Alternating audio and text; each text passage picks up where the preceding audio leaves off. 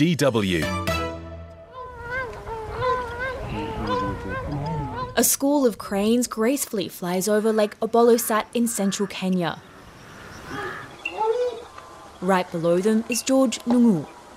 The local conservationist is passionate about birds and founded the Cranes Conservation Volunteers Organisation.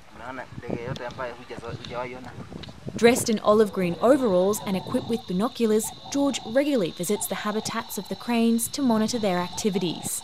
Cranes are iconic to healthy wetlands. If we see the cranes around, it's an indicator that we have healthy wetlands in our area. And also that calls for protection, that we have something here that is good, and naturally cranes can attest to that. The Lake Obolosat wetlands is home to the largest population of grey-crowned cranes in the whole country. Over the years, crane populations have suffered a major decline. This has been the result of human-related activities like the trampling of chicks by livestock, poaching for meat both at a local and commercial level, and the collection of eggs. But the cranes can also disturb the farmers living around the lake, says local farmer Narangu Muthong, while he takes a quick break from ploughing the soil with a wooden cleaver. We coexist with the crowned cranes on our farms, but they are very destructive. When we plant crops, they take the seeds. And when the crops are mature, like the peas, they peel and eat them. They eat from the whole farm.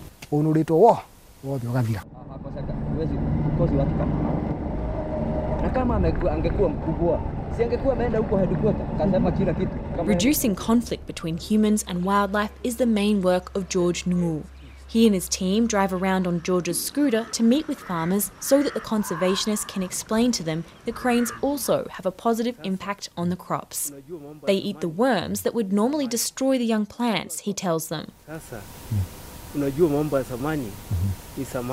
When harvest time approaches, George encourages the farmers to guard their farms to protect their crops.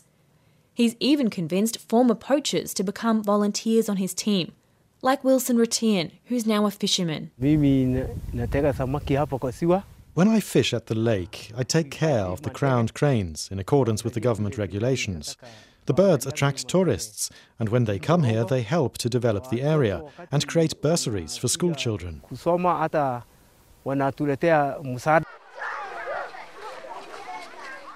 Getting former poachers to understand the importance of conservation is just one of many ways in which George is raising awareness. He also visits schools in the region twice a month to teach local kids about the role that cranes play in the wetland ecosystem.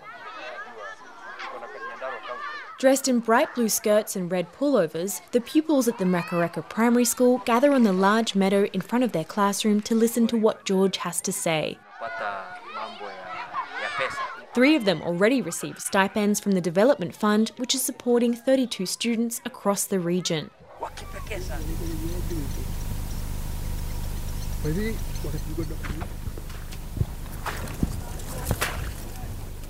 The lake became a protected area in 2018 as the cranes breed at its shores from July to February each year.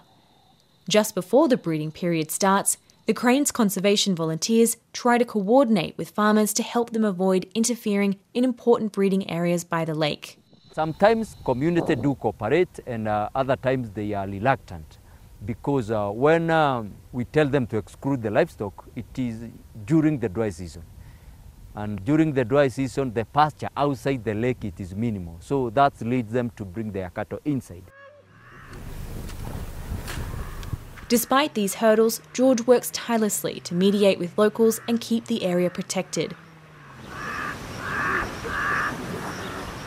For the sake of both the grey-crowned cranes and the local population, who will benefit from growing ecotourism as well as a healthy, thriving ecosystem. DW.